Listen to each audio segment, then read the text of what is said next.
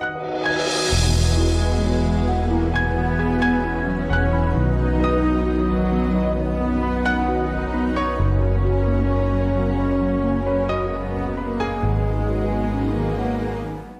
there and welcome back to a new session from the Divine Healing Teaching Series. We are still in chapter 7 entitled The Main Law of the Kingdom, and we're talking here about how does the kingdom function. And we began talking about the parable of the sower from Mark chapter 4 verses 1 to 20, and we started talking about those 4 types of grounds, and we left off on the thorny ground where we were talking about worry, and about the root Greek word for worry was merizo, which meant to divide. We are talking about that conflict, inside conflict between what the word of God says and what our experiences say.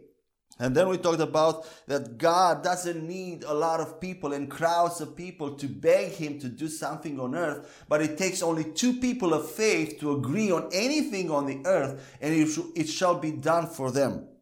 There's no need of crowds or begging for long times. And most of the times we're trying to ask God for something that he has already given us. Amen. And today we continue to talk about worry and about this thorny ground. And if you have your Bibles ready, let's begin by reading a passage from James chapter 5 verses 16 to 18. I'll be reading from the New King James Version, but you are welcome to use any English translation that you have available. And it says this: "Confess your trespasses to one another and pray for one another that you may be healed. The effective fervent prayer of a righteous man avails much. Elijah was a man with a nature like ours, and he prayed earnestly that it would not rain. And it did not rain on the land for 3 years and 6 months. And he prayed again, and the heaven gave rain, and the earth produced its fruit." Amen? Now, what was Elijah's earnest prayer from this passage? Of course, it was that time when he went up on the mountain and he began praying for 7 times for rain to come. And then at a certain point, he sends his servant to see if rain has come. And the servant comes back and he said that he saw a small cloud like the palm of his hand. And then Elijah continues to pray. And that was Elijah's earnest prayer, right? Wrong.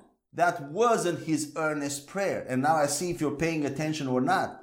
Let's see what the text says. It says that he prayed earnestly that it would not rain. So his earnest prayer was at the moment when he said that it would not rain. The second prayer, if you look in verse 18 of James chapter 5, it says, he prayed again. So the second prayer for rain to come, where the Bible says that he prayed 7 times, the Bible says here in James that he just prayed, not earnestly. Now let's go to 1 Kings chapter 17 verse 1 and see Elijah's earnest prayer when he prayed for rain, not to rain. 1 Kings chapter 17 verse 1. "And Elijah the Tishbite of the inhabitants of Gilead said to Ahab, As the Lord God of Israel lives, before whom I stand, there shall not be dew nor rain these years except at my word." What did Elijah do here? Did he pray? No, he just gave a word of command full of faith. And still the Bible says in James that he prayed earnestly. So his earnest prayer was just a word of command. It would not rain. Let's read again. "As the Lord God of Israel lives, before whom I stand, there shall not be dew nor rain these years except at my word." That was his earnest prayer. Now let's see the second prayer where the Bible says he prayed again. In 1 Kings chapter 18 verses 41 to 45. "Then Elijah said to Ahab, Go up, eat and drink, for there is the sound of abundance of rain." See, he's full of faith. He is again declaring, but we'll see that in his heart, he doesn't have the same faith. So he said to Ahab, "Go up, eat and drink, for there is the sound of abundance of rain." That's after 3 years and 6 months, when it didn't rain at all. Now the time came for rain to come. Verse 42. "So Ahab went up to eat and drink, and Elijah went up to the top of Carmel, to the mountain. Then he bowed down on the ground and put his face between his knees and said to his servant, Go up now, look toward the sea. So he went up and looked and said, There is nothing. And 7 times he said, go again. Then it came to pass the 7th time that he said, there is a cloud as small as a man's hand rising out of the sea. So he said, go up, say to Ahab, prepare your chariot and go down before the rain stops you. Now it happened in the meantime that the sky became black with clouds and wind, and there was a heavy rain. So Ahab rode away and went to Jezreel. See here, it required 7 times. We see Elijah going up on the mountain and taking this posture, putting his face between his knees. He was kneeled down and he was praying for rain to come. And after 7 times, he sends his servant to see. And we think that this is his earnest prayer. But this was mostly a prayer in unbelief.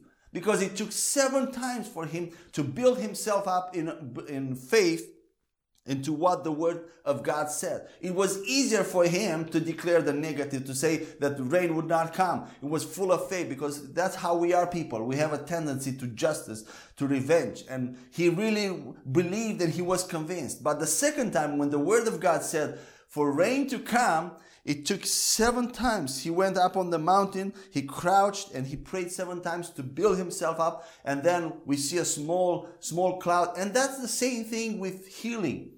Many times we pray and we command and we don't see anything. You see, Elijah didn't stop. He prayed and commanded until he saw a small cloud coming, and then rain came.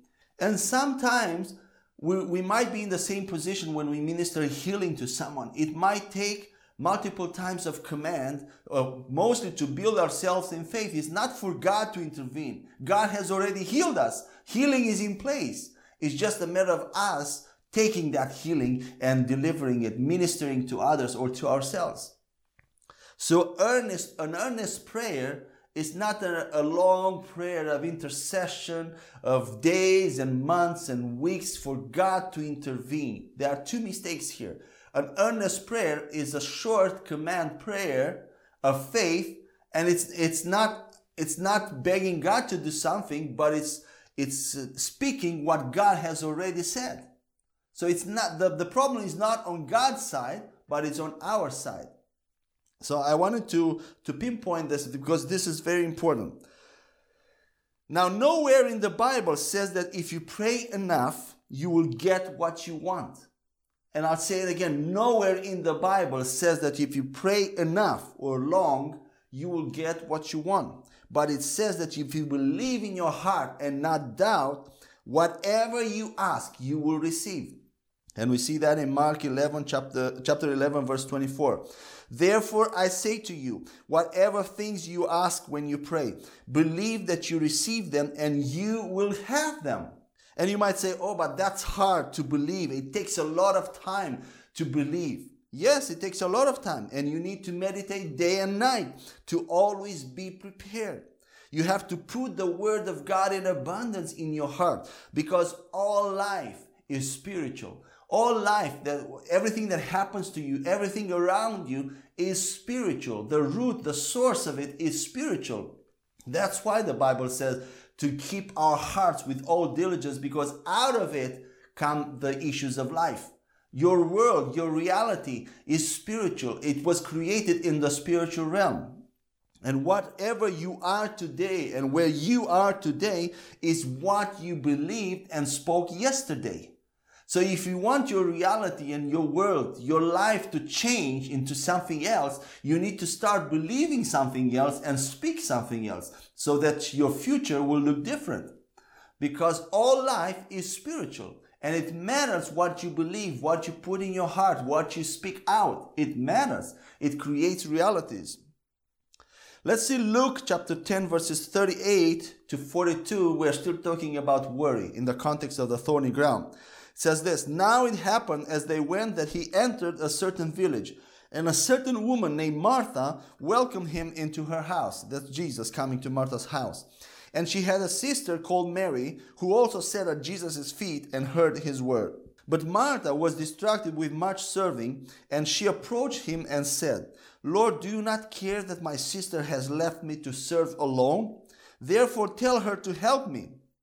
And Jesus answered and said to her, Martha, Martha, you are worried. Again, the word merimna, the Greek word merimna. You are worried and troubled about many things. But one thing is needed, and Mary has chosen the good part, which will not be taken away from her. Now let's see here in this passage. Martha was not distracted with adultery or something immoral, but she was distracted with something good, with serving, with something noble.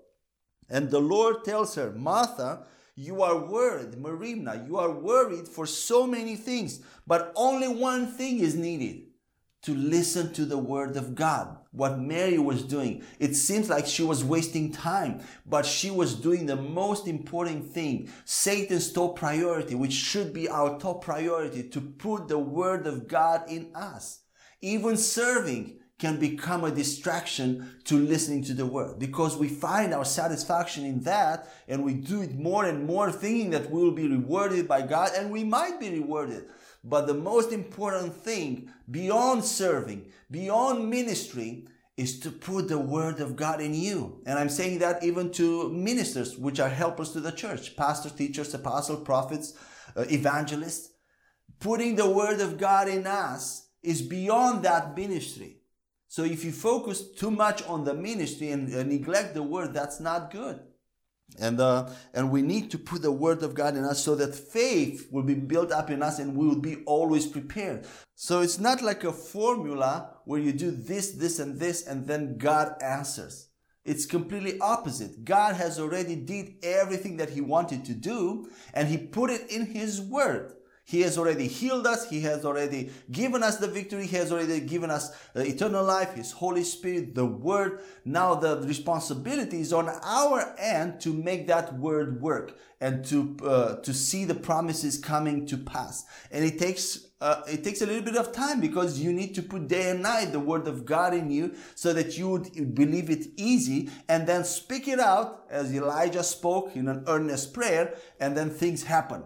So the problem is not on God's side, but it's on our side. And it's depending, you can have things happening in your life and a supernatural life depending on how much you want it, how much time you devote to the Word of God, to prayer, to worship. In the same proportion, you will see supernatural things happening in your life. So with this type of ground, the thorny ground, that powerful Word of God which is settled and fixed in the heavens, becomes unfruitful on earth. Is that God's plan? No, Jesus made it very clear.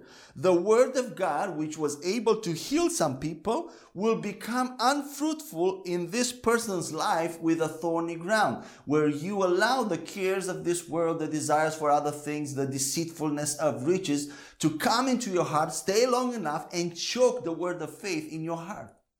So the word becomes unfruitful. Zero promises come to pass in your life. And then you wonder why. You wonder why you don't get answers to prayer, and you come up with all these ideas. We need to pray more. We need to add more people to intercede, to convince God. We don't need to convince God of anything. We need to convince ourselves that what He said is true, and it will happen and it will come to pass. Do you see the difference? This will save you of a lot of frustration, because you'll not go and worship and pray to God expecting something to happen. You will go and thank Him, build yourself up in faith, worship Him, being grateful for what He has done. If you have to ask something, ask and then thank Him and stay in faith. It's a different approach, but you are always full of joy that you are on your way to victory, that you're building yourself, and you'll start seeing more and more things happening in your life that the Word of God says about you. If the question is whose fault it is, as I said, is that God's fault that the word becomes unfruitful in our lives on this earth? Did God change His mind in the meantime? Did God just decide to do something else because He has a special plan for you or for me? You know, even though I promised that I will take this problem away from you, I will let you go through it because I have something special for you. It's going to make you a better person. Is God like that? Does God say this kind of thing? That He wants to do us, to make out of us a better person by putting us to go through things? No, it's not like that. We always have all kinds of logic and reasonings. And I hear people saying all the time, people that maybe have gone through difficult times, they are saying something like this: oh, now I look back and I understand what God was doing. God was teaching me that over there and that over there. Now I just can't wait to get to heaven and see these people trying to explain to God what He was doing. It's funny, but it's not funny. Because we imagine what God might have wanted to teach us, what God might have wanted to do in our lives through some sickness or through some problems that we think He brought in our lives. He is not the one bringing problems into our lives. The devil is, people are, and we ourselves sometimes. How can God say that His word is going to come to pass and then have Jesus come and say that the word will become unfruitful? It seems like they contradict each other. It says that God, on one hand, God says that His word will always come to pass and it will not become void, it will not return void. But on the other hand, Jesus says in this parable that sometimes the word becomes unfruitful. How do we explain that? How do we reconcile that? How can they both be true in the same time? And they are. The word will always accomplish what was sent for, but maybe not in your life or in my life, unless we decide to receive it and hang on to it tighter than anything anybody ever says, tighter than any thoughts that come to your mind, any reasoning or logic. You just say no to them and stand on the word of God.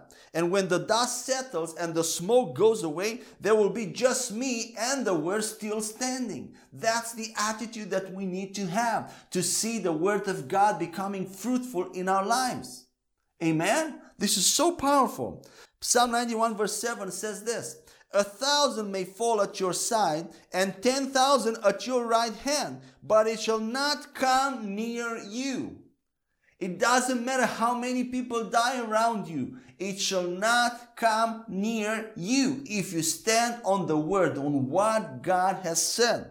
That's confidence in the word. When the psalmist talks about the thousands falling at his side, he's not talking about the enemy, but about his comrades, about his team. Who are our comrades today? Who are our friends?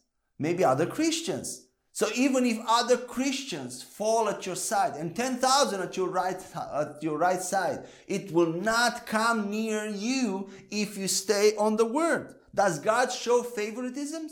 No. As long as you stay on the word, the anointing of God will protect you. That's why I'm saying that so many Christians today, they experience failure. Why?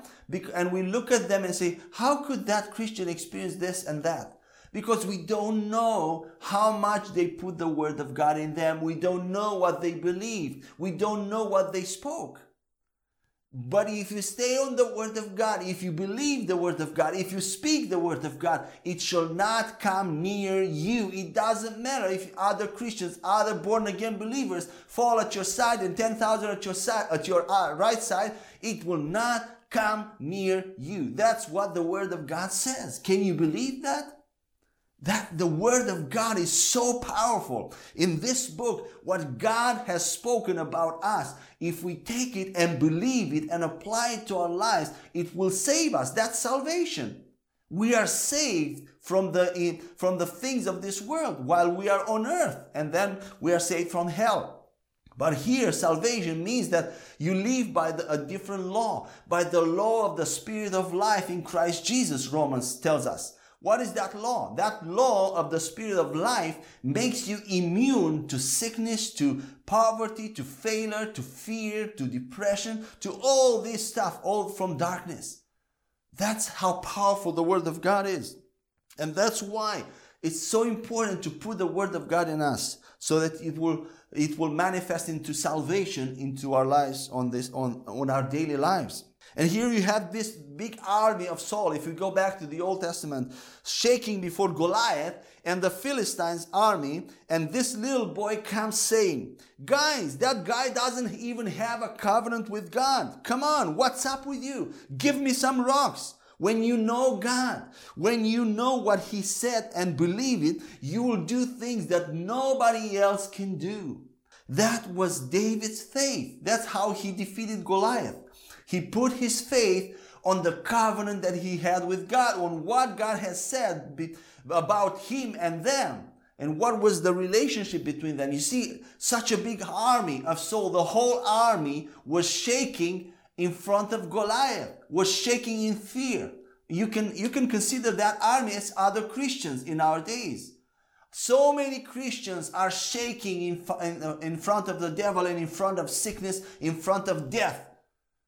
But there was this little boy and said, come on guys, you know what the word of God says. This guy doesn't even have a covenant with God. Give me some rocks and I'll defeat him. That's how we should be. That's how we should take the word of God and believe it. Not shake in fear when cancer or HIV or anything comes on you. Just command it in the name of Jesus to go. This tumor, I destroy you by the power of the word of God. You must live. You are illegal in my body. That's how we should be as Christians, as born again believers. Amen? Now let's move on and talk about the good ground. That's the sixth subsection in this big chapter. And let's read again Mark chapter 4 verse 20, which describes this type of ground. And it says this, but these are the ones sown on good ground, those who hear the word, accept it, and bear fruit. Some 30-fold, some 60, and some 100. So we finally get to the good ground, and we see that even the good ground produces fruits in levels, in stages. 30%, 60%, and even 100%, 100-fold. And notice that it doesn't say that these are the ones that got the good word. No, these are the ones that got the same word of God, but had a good ground, had good hearts. That's the difference. It's not a different word, but a different heart. Is Jesus partial here when he talks about stages? Giving 30% to some, 60% to others, and 100% only to a select few. Is Jesus partial? Is the responsibility on Jesus' side? He decides to whom to give 30% and then 60% and then 100%? No. He says that there are different levels. And the levels are depending on us, on our hearts, on how much we receive the word. It does not depend on God or on Jesus. This percentage of producing fruits does not depend on God. It depends on us. Now, even for many of the people that are on good ground, only 30% of the things that God has said or sown will come to pass. Can you imagine that? Only 30% from the whole Bible, from everything that God has said. And these are the people of faith, like Joshua or Caleb. Now, did God decide for these people that he didn't want the other 70% of things to come to pass? Did God decide to not have 70% come to pass, but only 30%? No. It got stolen or choked. So 70% that is unfruitful in our lives, it got stolen or choked. Amen? You know, these people that have 30% of fruit, they are thrilled about this 30%. If 30% of our prayers are coming to pass, that's pretty good by Christian standards, right? But that says that 70% is not being fruitful and is not getting answers. 70% of your Christian walk is not bearing fruit, and that's not good. It's good, but it's not still very good. It's better than most, but still not good. 30%. Jesus mentioned the 100-fold on purpose, the 100%, because he wants us to know that it's possible to have 100% of fruit, of things coming to pass into our lives. How do we know it's possible? Because there was a human being who walked on earth and believed everything God said and allowed everything his God said to come to pass in his life. That was Jesus, and he walked by faith like all of us. He didn't walk with special anointings. He walked by faith. Maybe it's hard for us to believe that, but he had to believe like we have to believe. Everything that Jesus did was by faith. When you have a mountain in front of you not moving, have you taken the stance that Jesus took, his attitude toward things that came in his path?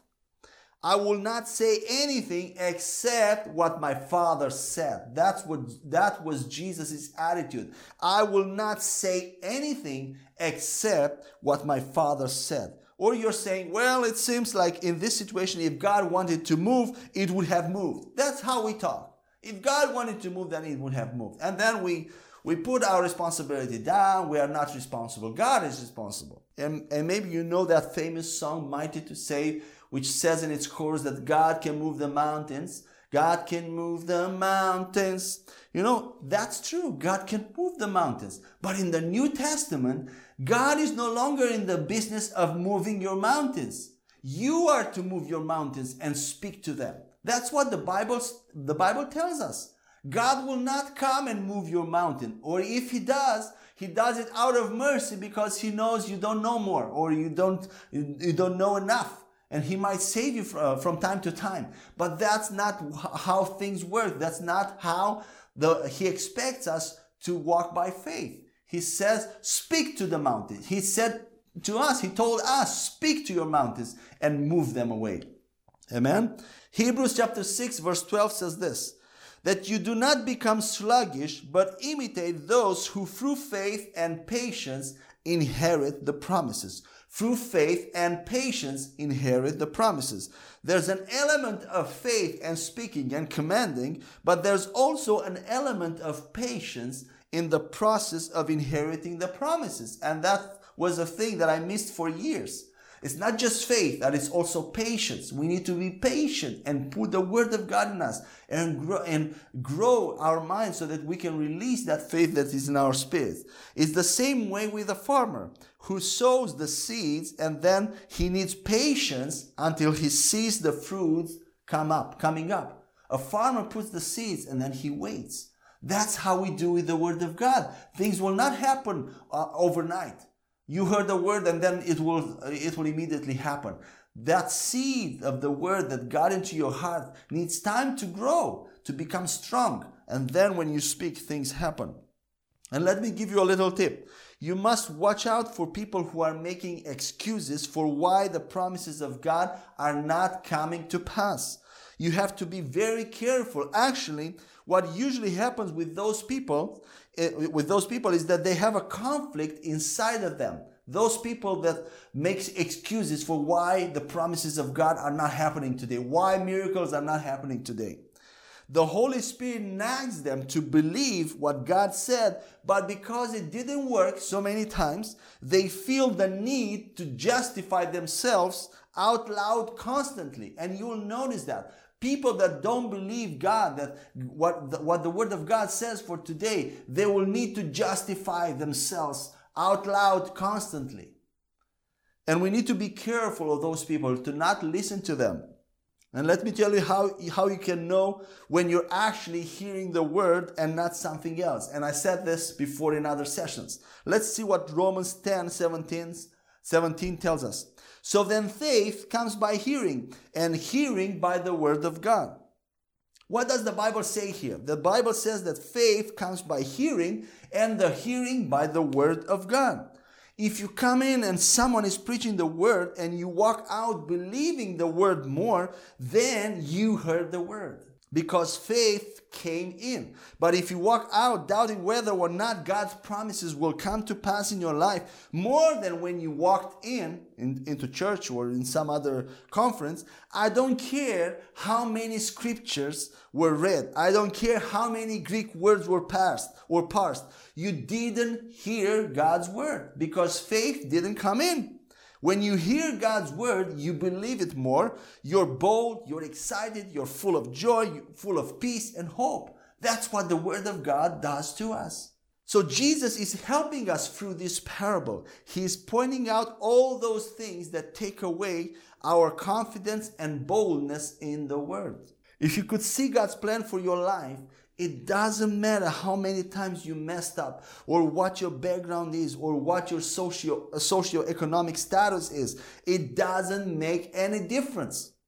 You would just pass out if you would see the plan that God has for you and for me in this life, on this earth. You wouldn't be able to handle this plan. And you say, could that be me? Yes, of course, but it's going to take you standing on the promises of God, on His Word. Everything you're going to do great for God is going to be by faith. It's not just going to happen to you. You will make it happen, and you'll make that happen by faith. It will not just happen to you. Don't just wait there and, oh, God has to do this. God will do it one day. One day God will do this for me. No. You need to grow in faith and take the word in you and then make things happen. Amen? Let's read one more passage from Joshua chapter 1 verse 8, which talks about the word of God. It says this, "This book of the law shall not depart from your mouth, but you shall meditate in it day and night, that you may observe to do according to all that is written in it. For then you will make your way prosperous, and then you will have good success." Have you noticed something here interesting? This book will not depart from your mouth, not from your mind, if you want to make your way prosperous and if you want to have good success. There is a promised land for us here on earth, a Canaan. It belongs to us. It's ours. But we have to get it by faith. There's a promised land of healing, of continuous healing, continuous health here on earth. This is our promised land, but we need to take it by faith. Only Joshua and Caleb entered into the promised land, while the unbelieving rest died in the desert. How many millions? Probably around 6 million Jews, 6 million people or more. I don't know the exact number, but there were many. And out of that crowd, only 2 people entered the promised land. Can you believe that? Joshua and Caleb. God didn't care that so many people died in the desert. He doesn't care. But whatever He said, those 2 people that chose to believe God's word, they entered the promised land. And that's why the Bible calls the way of salvation a narrow way, because so few Christians find that narrow way to believe the word of God and enter the promised land of healing, of victory, of blessing, of prosperity here on earth. Before we get into heaven, we make the word work here before we get into the new life. So that's how most Christians are on earth, even though they will not go to hell. They are saved from hell. They will go into the new life after the second coming. They will be with God. But here on earth, they will not enter the promised land. And that's sad, because you can benefit and you can enter this promised land where you experience the supernatural life of God here, and you become a testimony. You become a wonder for other people. So whatever you do, don't let go of the word. It is a fight of faith, but it's a good fight of the mind. It's a fight, but it's a good fight. And 1 Timothy chapter 6 verse 12 says this, "Fight the good fight of faith. Lay hold on eternal life, to which you were also called and have confessed the good confession in the presence of many witnesses." Lay hold of eternal life, which is already in you. Lay hold of it. You already have it, but you can use it. Lay hold of it by faith. Fight the good fight of faith. And in this fight of faith, we are not boxing God in or forcing Him to do anything, because He loves us and He wants us to have what He said in His word. And He's after the 100%, as any farmer would be. He wants to see 100% of His word fulfilled in our lives. And He loves us. And we are not forcing Him. We are not twisting His arms. He has already said what He wants us to have. Amen? So we'll close here, chapter 7, about the law of the kingdom, which is faith in the word and how the word gets into our heart. How does the word get to fruition?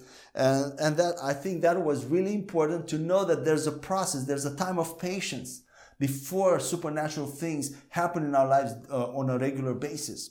Now we're moving forward to the last big chapter of this series, chapter 8, which is entitled How to Minister Healing to Other People.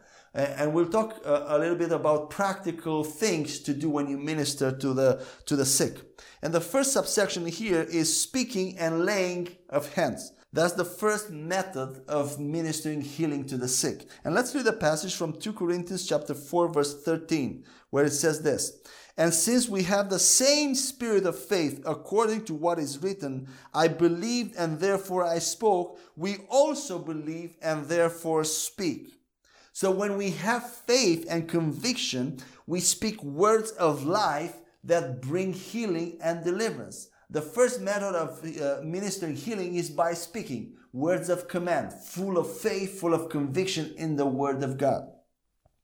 Hebrews chapter 4 verse 12 says this, for the word of God is living and powerful, or active in other translations, and sharper than any two-edged sword, piercing even to the division of soul and spirit and of joints and marrow. And it is a discerner of the thoughts and the intents of the heart.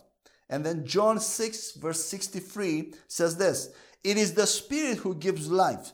The flesh profits nothing. The words that I speak to you are spirit and they are life. What are these passages saying? Our words are full of power when they are based on the word of God. They are full of quantum power, of spiritual power.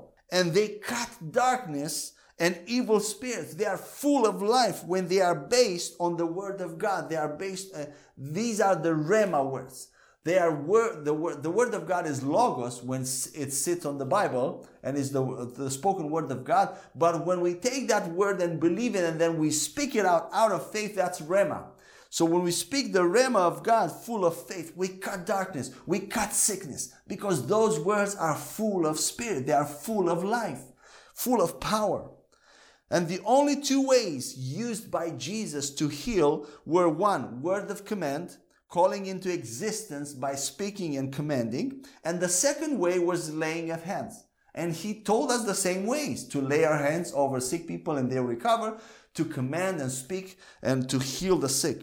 So when we pray for a sick person, we minister from our spirit to the person, to the sick person's spirit, and then it comes out in the flesh, the healing. So we minister from spirit to spirit, because the Bible says in John 7:38, Jesus said that from our belly will flow rivers of living water. From our innermost being, from our heart, will flow rivers of living water, will flow rivers of life. So we minister from spirit to spirit, and then from the spirit to flesh. And it is not from flesh to flesh, but from our spirit to the person's spirit. And there's a legal and vital phase in healing. The legal phase in healing is commanding in the name of Jesus and serving the eviction papers, saying the sickness to go. And then the vital part is where we release life into people, into the sick people. We lay our hands or we speak and we release life, the life of God. Because the Bible says in 1 Corinthians chapter 15, if I'm not mistaken, that the last Adam has become a life-giving spirit. And we are born in Christ, who is a life-giving spirit. So we have become also life-giving spirits, spirits that give life to other people. So we minister life. We speak and then we minister life. And we don't necessarily need to touch the affected part, especially if it's an intimate part. We can lay our hands anywhere on their body, because life will flow in the affected part as well. Life is like a thing. It's flowing through us to them, and then it will touch also the affected part.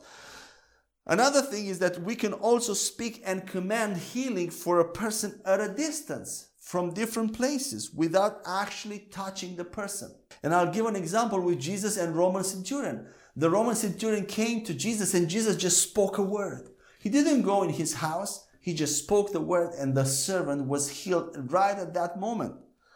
In our days, using the internet and Skype, we can talk to a person and even see the person almost instantaneously on the other side of the planet. Isn't that right? Why wouldn't that be true all the more in the spiritual realm if it's possible in the natural? The spiritual world, the quantum world, there in the spirit, there's no distance. You can speak here and have someone healed on the other side of the planet. That's how things work in the spirit. You don't necessarily need to be in a place. You can just speak out and the sick will get healed. Amen? Jesus is our example. He did that and it worked, and not only once. When we lay our hands over sick people, the power can be released also according to the intention of our mind without saying anything.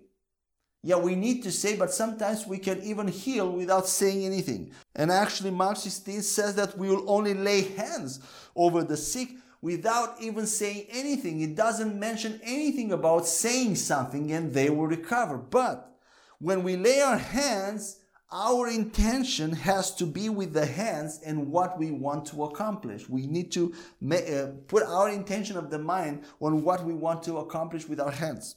And I'll give an example here. For instance, the woman with the issue of blood. She had been sick for 12 years. That's in Mark chapter 5, verses 25 to 34. If she just touched Jesus like all the other people, nothing would have happened. However, in verse 28, the Bible tells us that she thought that if she just touched Jesus' garments, she would get well. Her intention was to get well. So she touched him intentionally to get well without saying anything. And even without saying anything, she withdrew power from Jesus just by her intention.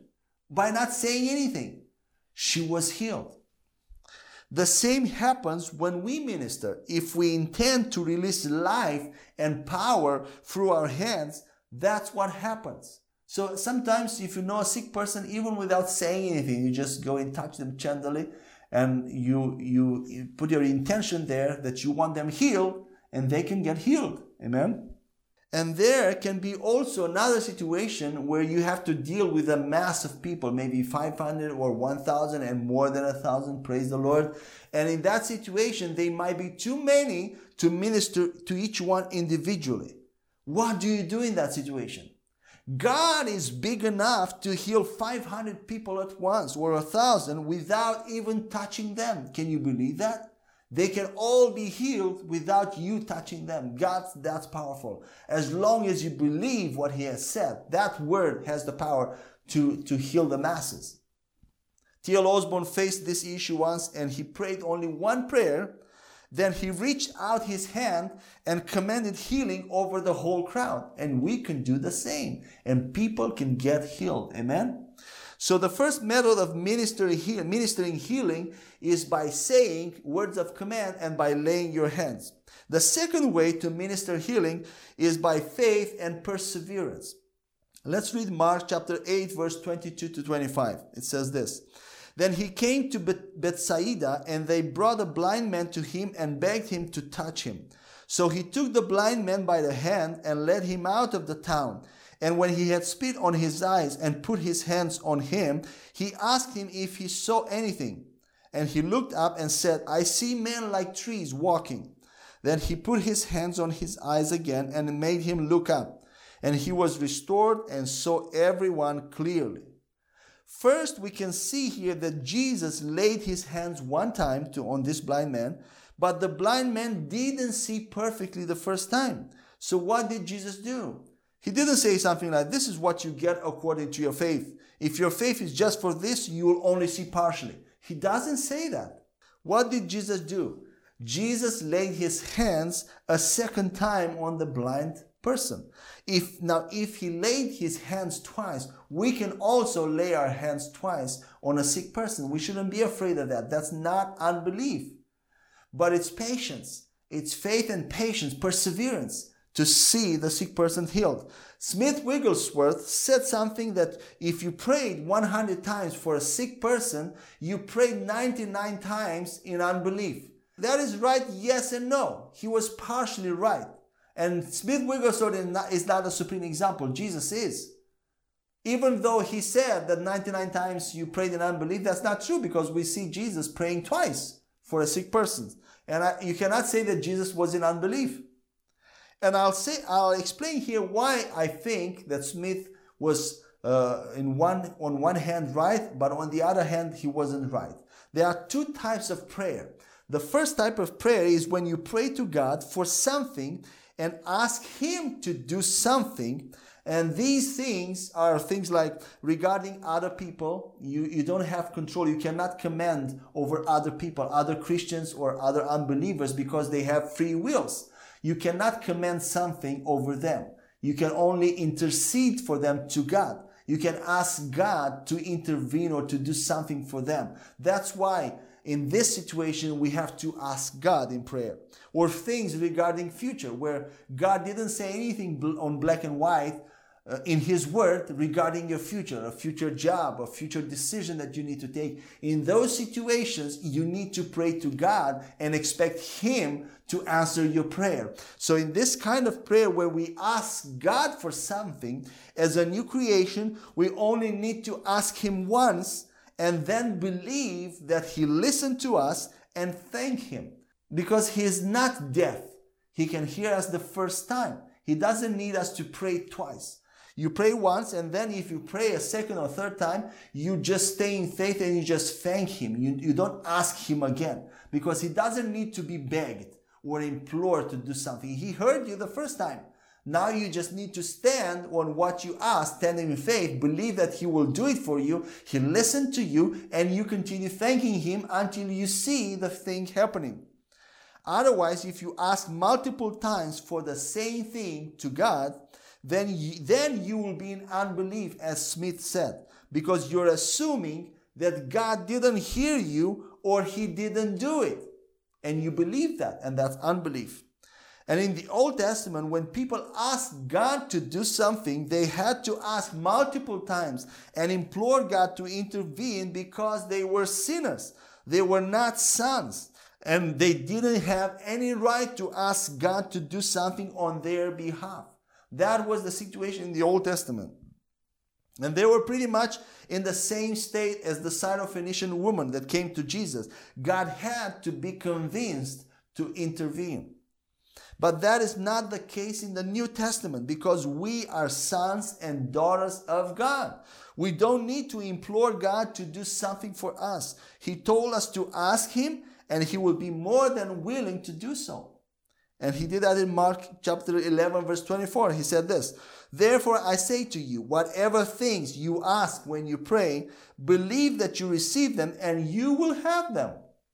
And then John 16, verse 23 to 24 says this, "And in that day you will ask me nothing. Most assuredly I say to you, whatever you ask the Father in my name, He will give you." That's simple. "Until now you have asked nothing in my name. Ask and you will receive, that your joy may be full."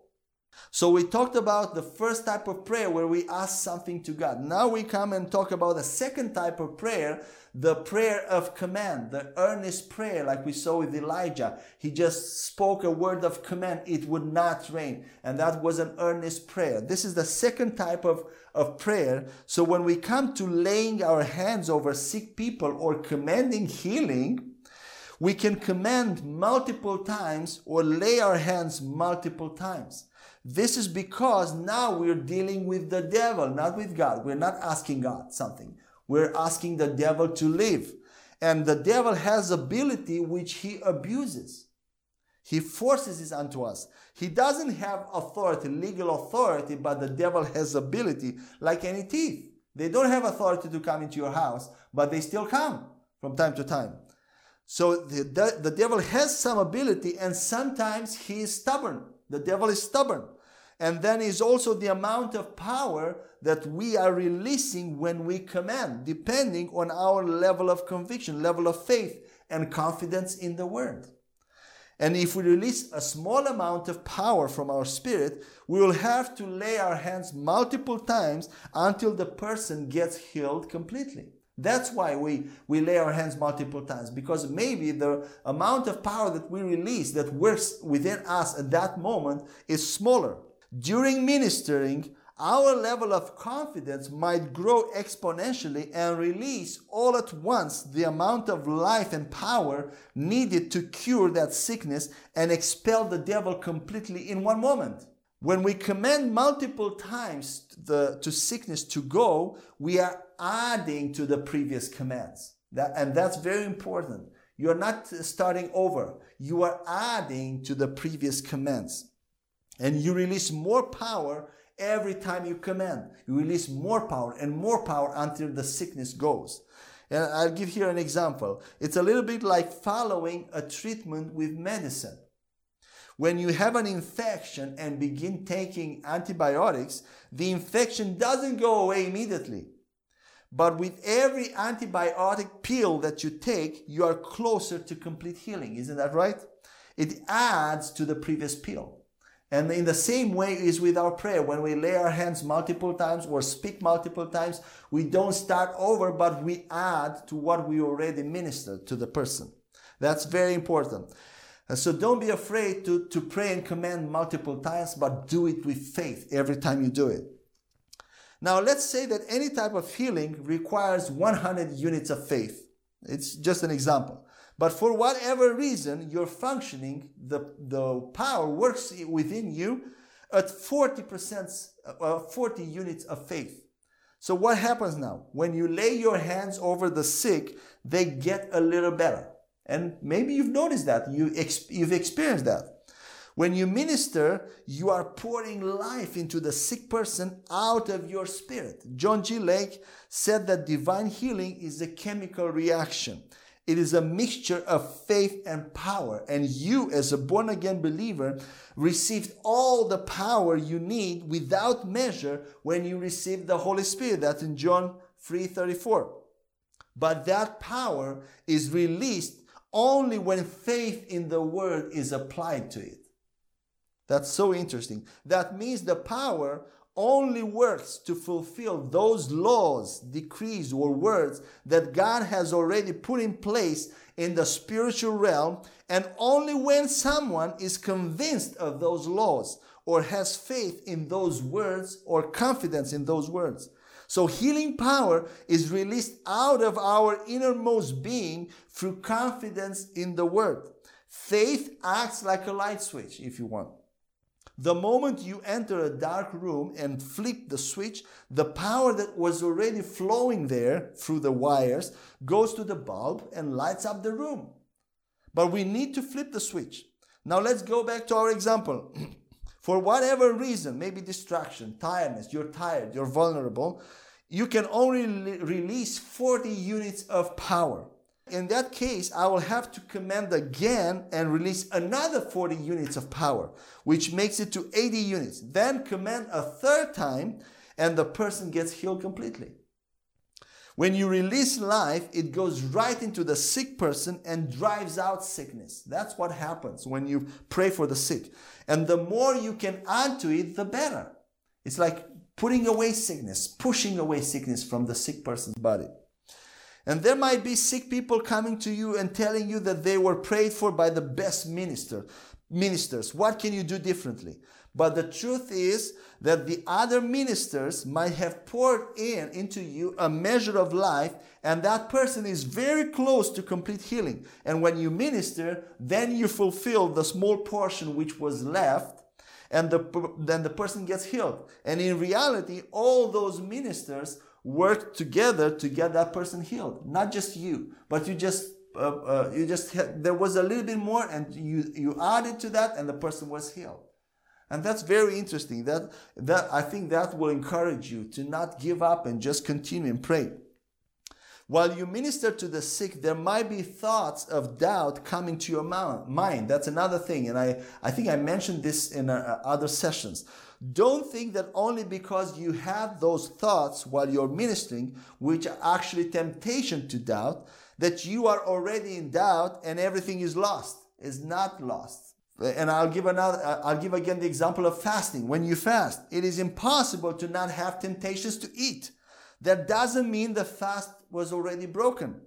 The fast will be broken when you actually eat. And in the same manner, you are in doubt only when your actions begin aligning with those thoughts of doubt, meaning that you will avoid laying your hands or speaking to other people, to the sick persons, and you'll stop doing it. That's when you're in unbelief. Until then, those thoughts are just thoughts of the temptations to doubt.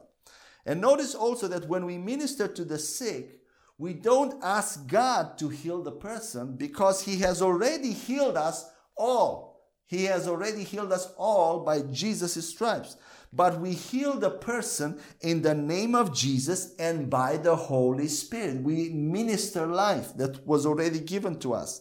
He has already given us healing. We just need to work it out on us and to other people by faith. T.L. Osborne said this: Never ask God to do what He has already done. This is so true. Never ask God to do what He has already done. And he said, T.L. Osborne said also, don't ever ask God to do what He told you to do. So there are things He told us to do.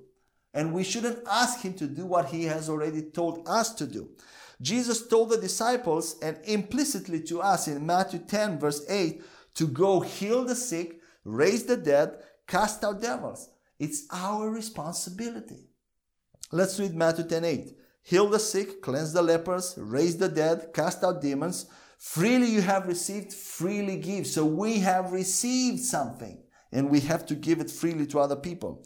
Jesus never asked God to heal anyone. Go in the Gospels and read all the 4 Gospels. You will notice that Jesus never asked God to heal anyone.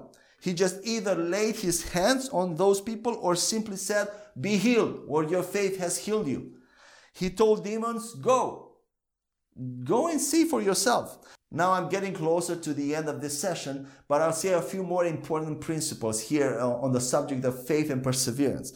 In this fight with sickness, we don't cancel the use of medicine. Please remember that. You can be free to take medicine. Medicine will not cancel faith. Genuine faith will work regardless, will always work, regardless that you are taking medicine or not. If you prayed for some time and nothing visible happened, but you know some medical treatment that you can take to fix the sickness, then go ahead and use it without any guilt. Use medicine, use treatment. If you prayed and nothing happened, just go and use it. Live to fight another day. And I'm saying that especially when it comes to children. Don't exercise your faith on your children. When they are sick, just pray and continue praying even if the child is still sick. Don't do that. If you have medicine and the medicine can make him well, give him the medicine they need if prayer didn't work immediately. You live to fight another day, and it's better to try it on you first. But even on you, if you pray, nothing happened, just go and take medicine, save yourself, and then you'll be more prepared next time. Amen? Just be without guilt, be free, be relaxed, because they don't cancel. There are two different ways of getting the same results. The doctors and medicine are on our side. They are trying to cure sickness in the same way we do by the Word of God. But you know what happens if you feel guilty to take medicine? You know the devil will try to put us in a corner to make a commitment not to take medicine, or he will try to make us refute somehow the law of faith, the fact that you are sick, and you'll think that in that way you'll make the law of faith work faster. But it will not work. The law of faith will not work necessarily if you cancel medicine. But when it does not work and you don't take medicine, and your commitment is broken because sooner or later you will take medicine, then it damages or destroys your faith. If you did a commitment not to take medicine, you prayed, nothing happened, and then you take medicine, that will damage your faith and it will destroy your faith. And that's a trap of the devil. So don't do any commitment. Oh, I will not take medicine. Oh, I'm healed and I stand strong. I don't need medicine. Don't do that, because that's a trap. Whenever you're strong enough in faith, you will not even need to say that or take that commitment. You will just pray and you'll be healed. So if you feel weaker in faith, don't take those commitments, because when you'll break your commitment, then you will be damaged in your faith. So quitting medicine does not make faith work better, neither cancels faith. So don't do that. Embrace medicine, embrace doctors, and up to the limit that they have. The bottom line is that in ministering to the sick, we need to persevere and stand on the word until we see the sickness gone. That's what we need to do. John G. Lake said, faith is not puffing up, but a settling down. And that's so true. The fight of faith is the fight to rest in God's word. That's what the fight of faith is all about. Whenever we hear a person saying something like, I know God is going to heal me, that is one of the biggest statements of unbelief, because going to is always future. And 1 Peter 2:24 says that by his stripes we were in the past. We were healed. We were already healed. We are just applying it right now on us. Healing was provided in the gospel, in the same salvation that Jesus brought from sin.